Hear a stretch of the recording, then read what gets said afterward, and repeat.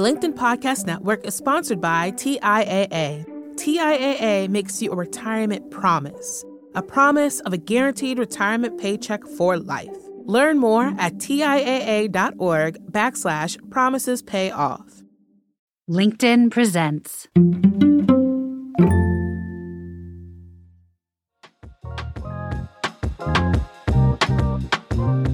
So are you tired of a straight single job 9 to 5? Have you ever wondered what it would take to build maybe a fulfilling and sustainable portfolio career with multiple things, or maybe a blend of freelancing? Well, in today's Sparked Hot Take episode, we are back with Joy Batra for part 2 of our fascinating conversation on community building as a freelancer and how to approach a portfolio or freelance career as a whole. If you missed the first part of our conversation with Joy, definitely encourage you to scroll back and listen as she shares a concept she calls portfolios of community and how that can help us understand where and how to cultivate community as a freelancer. Joy is the founder of Quartz Consulting, a freelance consulting firm that has advised startups, venture capital firms, Fortune 500 companies, and more. And with a background in law and business, Joy has an incredible story of transitioning from a role at Goldman Sachs to becoming a Bollywood actress before finding her passion in the world of freelancing. Joy holds a JD MBA from Harvard University and currently serves as the head of legal at Syndicate Protocol. With a love for dance and having lived or worked in multiple countries, her life is a real testament to the possibilities of a portfolio career. And in this episode, you'll discover some surprising insights from Joy's journey and the depth of wisdom that she's collected from over 50 freelancers that she's interviewed. Joy shares the 3 main reasons people decide to return to a traditional job and why it might be time to reframe how we look at, quote, going back, and instead unpack the false dichotomy of freelancing versus full-time work and embrace the value of a portfolio career. And we talk about how freelancers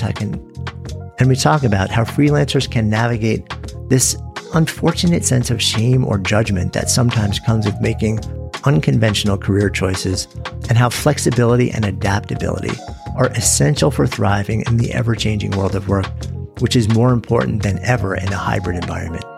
So get ready to break free from conventional thinking and embrace boundless opportunities of a portfolio career in life. Excited to share this eye-opening conversation with Joy Batra. I'm Jonathan Fields, and this is Sparked.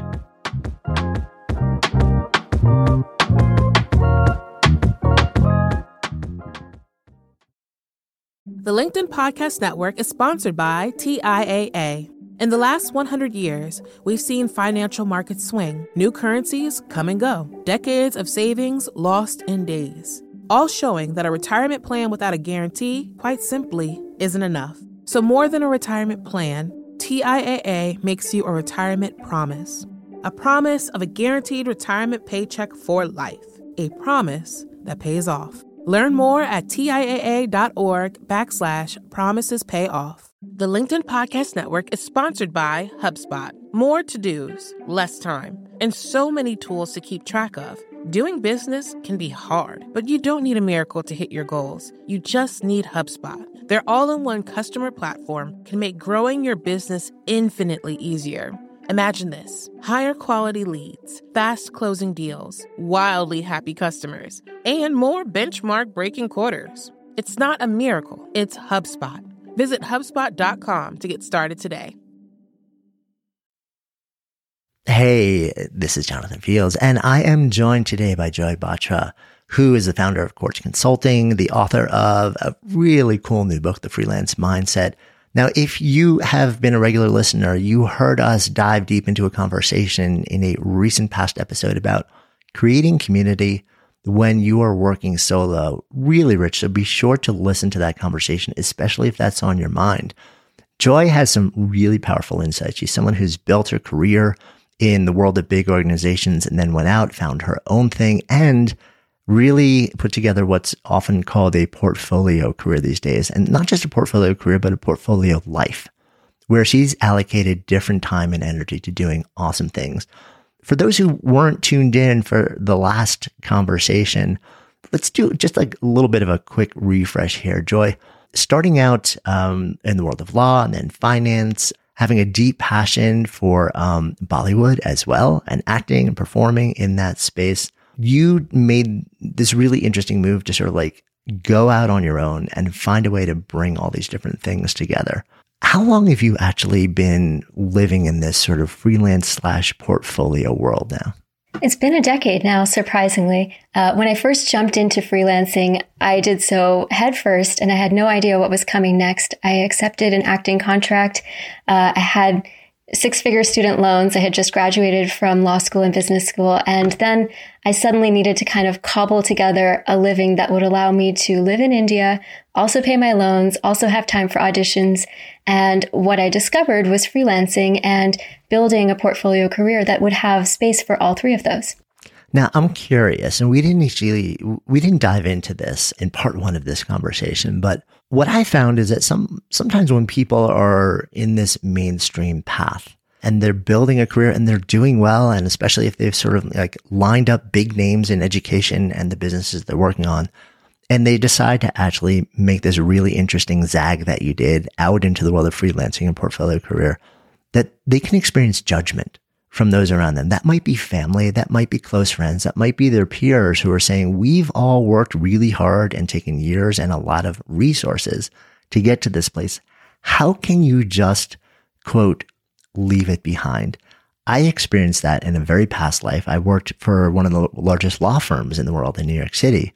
And I literally left, and my departure memo that landed on every desk there basically said, hey, I'm leaving not just the law firm, but the practice of law to go lead people up mountains and play in the world of fitness and entrepreneurship. Some people got it, but there were a lot of raised eyebrows when I heard and people were kind of like, oh man, you couldn't hack it, could you? So it was an interesting moment. I'm curious whether you dealt with that at all as you made the transition. I love that story. That's very, very similar to my own experience. I remember getting this acting contract, and I was also supposed to start work at a very large law firm in Silicon Valley. And I had made internally the decision to pursue acting, but I had to call the hiring manager and tell him that I was making this change to my career. And I got him on the phone and I told him I'm going to act in Bollywood, and he just started laughing. I was like, okay. I mean, what else can you do in that moment? But there was the full spectrum of reactions. Many of my friends and relatives were super supportive of a once in a lifetime chance. But there were others, for example, some relatives, including my mom, who were worried for me. They wondered kind of, how are you going to be able to sustain yourself financially? What does this mean for you long run? And then, of course, there's that third component who don't understand exactly why you're making the decision, and they can bring out that judgment. But what's interesting is, a lot of people, when they're making what seems outwardly like a very large change, internally, it's not. I mean, internally, the voices have been nudging you in a particular direction for a while. And eventually they reach a building point where your soul is telling you, you must go in a certain direction. And the alternative of staying in in the life that you lived in before just wouldn't work. As an example, I was at one of my reunions at law school, and actually a lawyer who was a few years ahead of me had become, a pretty successful actor in Hollywood. And she also has a similar story of sitting at her desk at a law firm, and she was typing out a memo, and then, I don't know, she just basically had a vision of herself going downstairs, telling the partner that, she was leaving the law. And then she walked outside and she was like, oh my God, I just resigned my job. What do I do? But she had known for a long time that she had wanted to make a move. And eventually it just became time for her to jump. Yeah, no, and I felt that too. And it sounds like you did as well. You hit a certain critical mass where you're like, all right, the pain of staying is now exceeding whatever benefit I perceive of being here. So it's time. So interestingly, and this kind of moves us into our topic of the day, should you return to a traditional 9-to-5 job? When I left back then, and I'm sure other people have had this experience, one of the folks who would regularly ask me whenever I would see him, hey, are you going back to the law yet?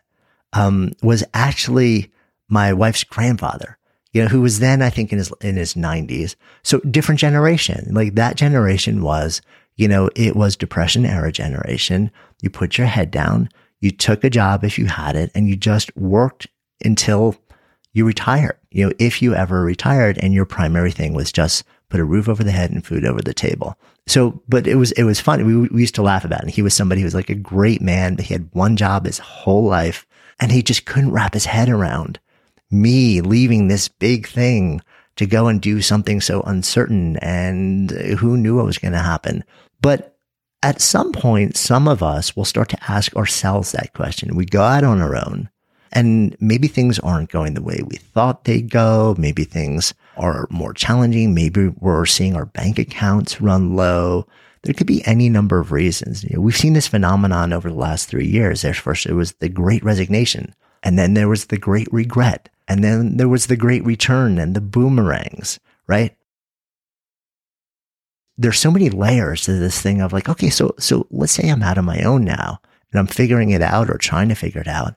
But is there a moment where it actually makes sense to consider going, quote, back to this thing called a 9-to-5 or a mainstream gig? Talk to me just sort of broadly about your thoughts on this. This question of should I return to a traditional 9-to-5 job is the most challenging question that you will ask yourself as a freelancer. And it's a question that you will ask yourself again and again, no matter how long your freelance career is. So when I think about how I dealt with this and how the 50 freelancers that I interviewed dealt with this, a few themes kind of emerged, which surprised me because the freelancers that I interviewed came from a variety of professions. Some were, baristas at a coffee shop. Some were musicians, acrobats, engineers, lawyers. There was the whole gamut. But when people thought about whether or not to return to a traditional 9-to-5 job, it was usually because something had changed, and it was usually one of three things. So the first thing that could have changed, and I'll give a story to illustrate each of these. The first thing was their inner world might have changed.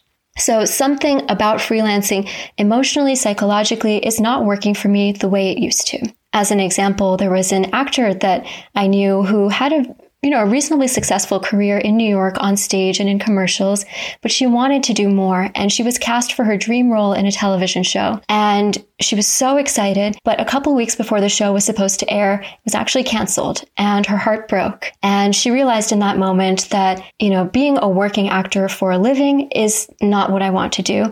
I want my living to come from some other trade. And she made the pivot into becoming a real estate agent and is much more satisfied because she knew it was the right decision based on the change in her inner world. The next two areas are essentially your immediate circle and then the outer world. So for your immediate circle, one interviewee that I spoke with was actually recently got married, and his wife got a job that would move them out of New York and into, a part of Denver, Colorado. And this gentleman was a video producer, and video productions are largely done in New York, less so in Colorado, but that may be changing. And he had to decide, is it possible for me to stay as a freelancer if I'm going to support my wife and move to a different state? And for him, he decided they wanted to start a family. He wanted to welcome this new stage of their life. And for that new stage, a full-time job was right for them. The last example is the outside world. So these are changes in the market that are beyond the freelancer's control. And that can be great or it can be bad. On the great end, one robot engineer I spoke with was building robots as one does, and he was doing very well for himself. So well, in fact, that he got an offer he couldn't refuse to join a company and build robots for them. He reevaluated that his long-term goal was to do this at scale, and he would be able to learn so much faster at a traditional job because they could afford more expensive equipment and work at a bigger scale. And he would be able to get to his end goal much faster through a full-time job than he could as a freelancer. And on the flip side, it can still happen that, you realize you'll have more income with a full-time job than you will as a freelancer, depending on how the market is perceiving your skills. Yeah, I love that frame of sort of like looking at the three different levels and really understanding like what has shifted that might be the inciting incident for you to rethink this. The other thing that pops into my head is regardless of which one of those three different frames, and maybe all three of them have actually shifted simultaneously, I think that sometimes happens. My sense is one of the big resistances to potentially consider going back to a full-time job is a sense of social judgment. Like maybe you left something to go out and do this thing and you were judged for doing that. And now you're out there doing it and you're trying to prove yourself. And maybe you're even doing well, but like you just said in that last example, there's something that's even better that presents itself that actually exists back in the mainstream world. It's not even that you're not succeeding in what you're doing sometimes. It's just that there's something that feels even better, even more opportune. But if you've left something before. You've potentially been judged or been concerned about being judged for doing it. And then you sort of, quote, go back to that world that you left. I wonder if, part of the script that stops people from even thinking about it, even when it probably makes sense to do it, is a shame script that's running in their head that says, oh, I failed. And maybe that's like my own self-chatter. And then those around me are going to judge me and they're going to be like, ooh, that person, you couldn't hack it. You failed. Like you tried and you failed. We told you beforehand and you still went and did it. And now look what's happened. And there's like this script running in your head that is just really driven by shame that stops us from making a more objective choice. I'm curious because you've spoken to so many people about it. Did this come up at all in any of those conversations?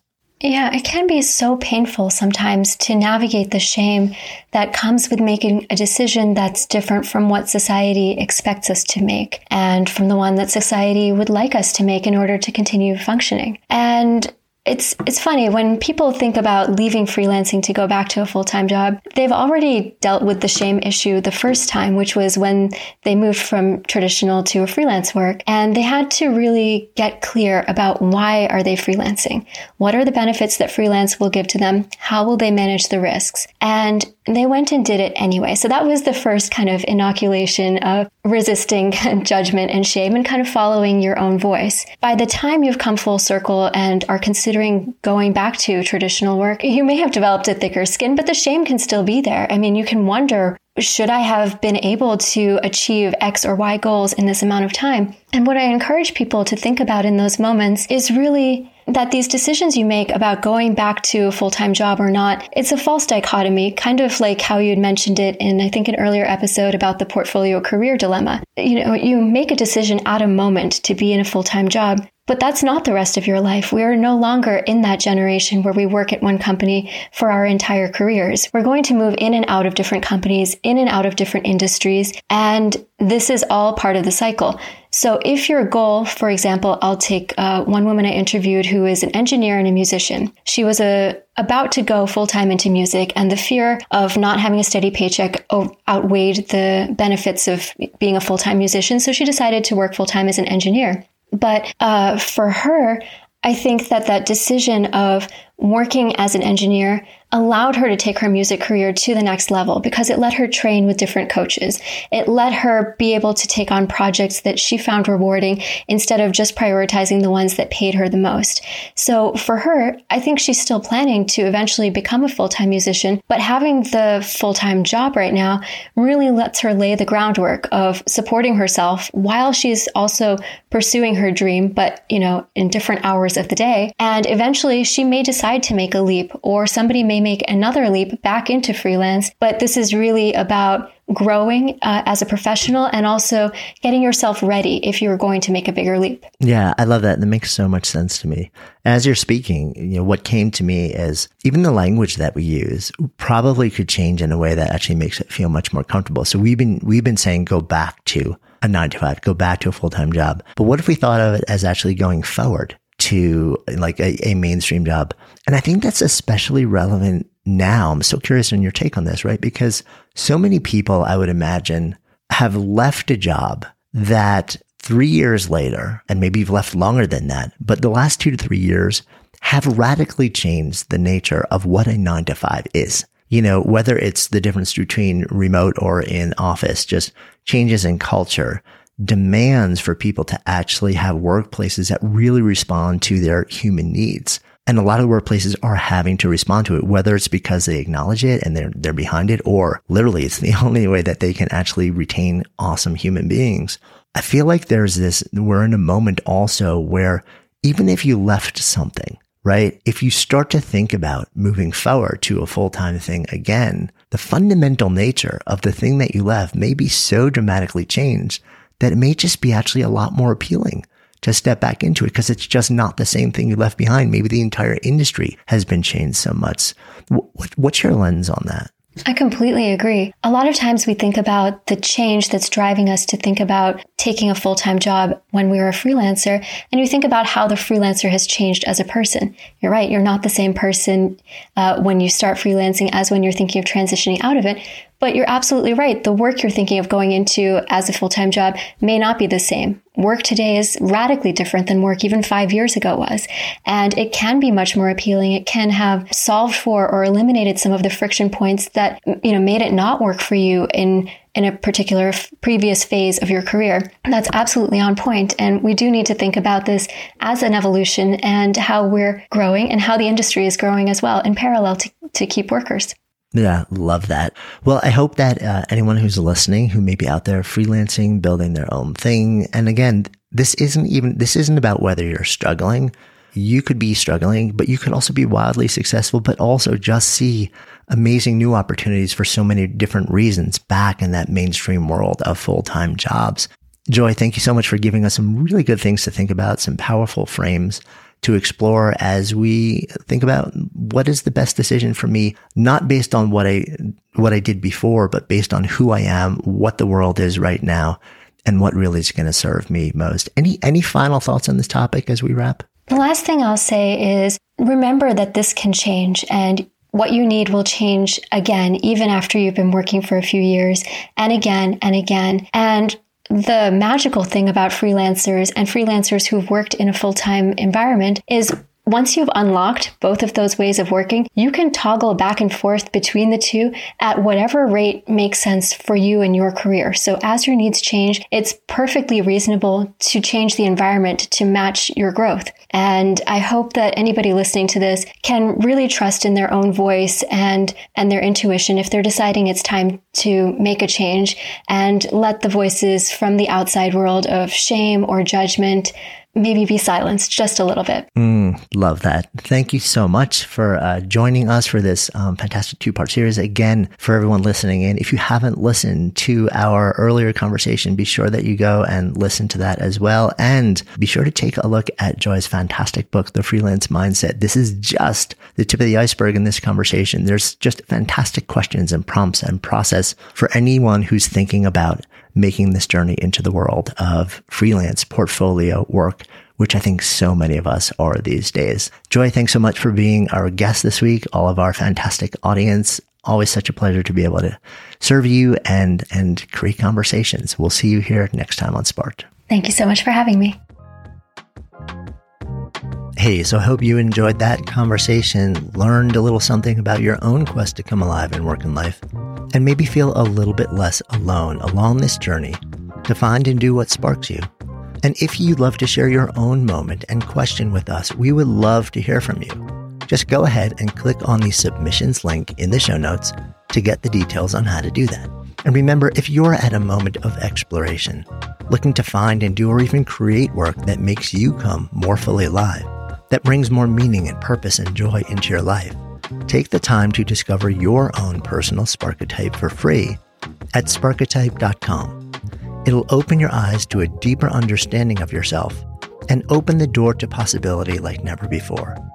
And hey, if you're finding value in these conversations, please just take an extra second right now to follow and rate Sparked in your favorite podcast app. This is so helpful in helping others find the show and growing our community so that we can all come alive in work and life together. Until next time, I'm Jonathan Fields, and this is Sparked.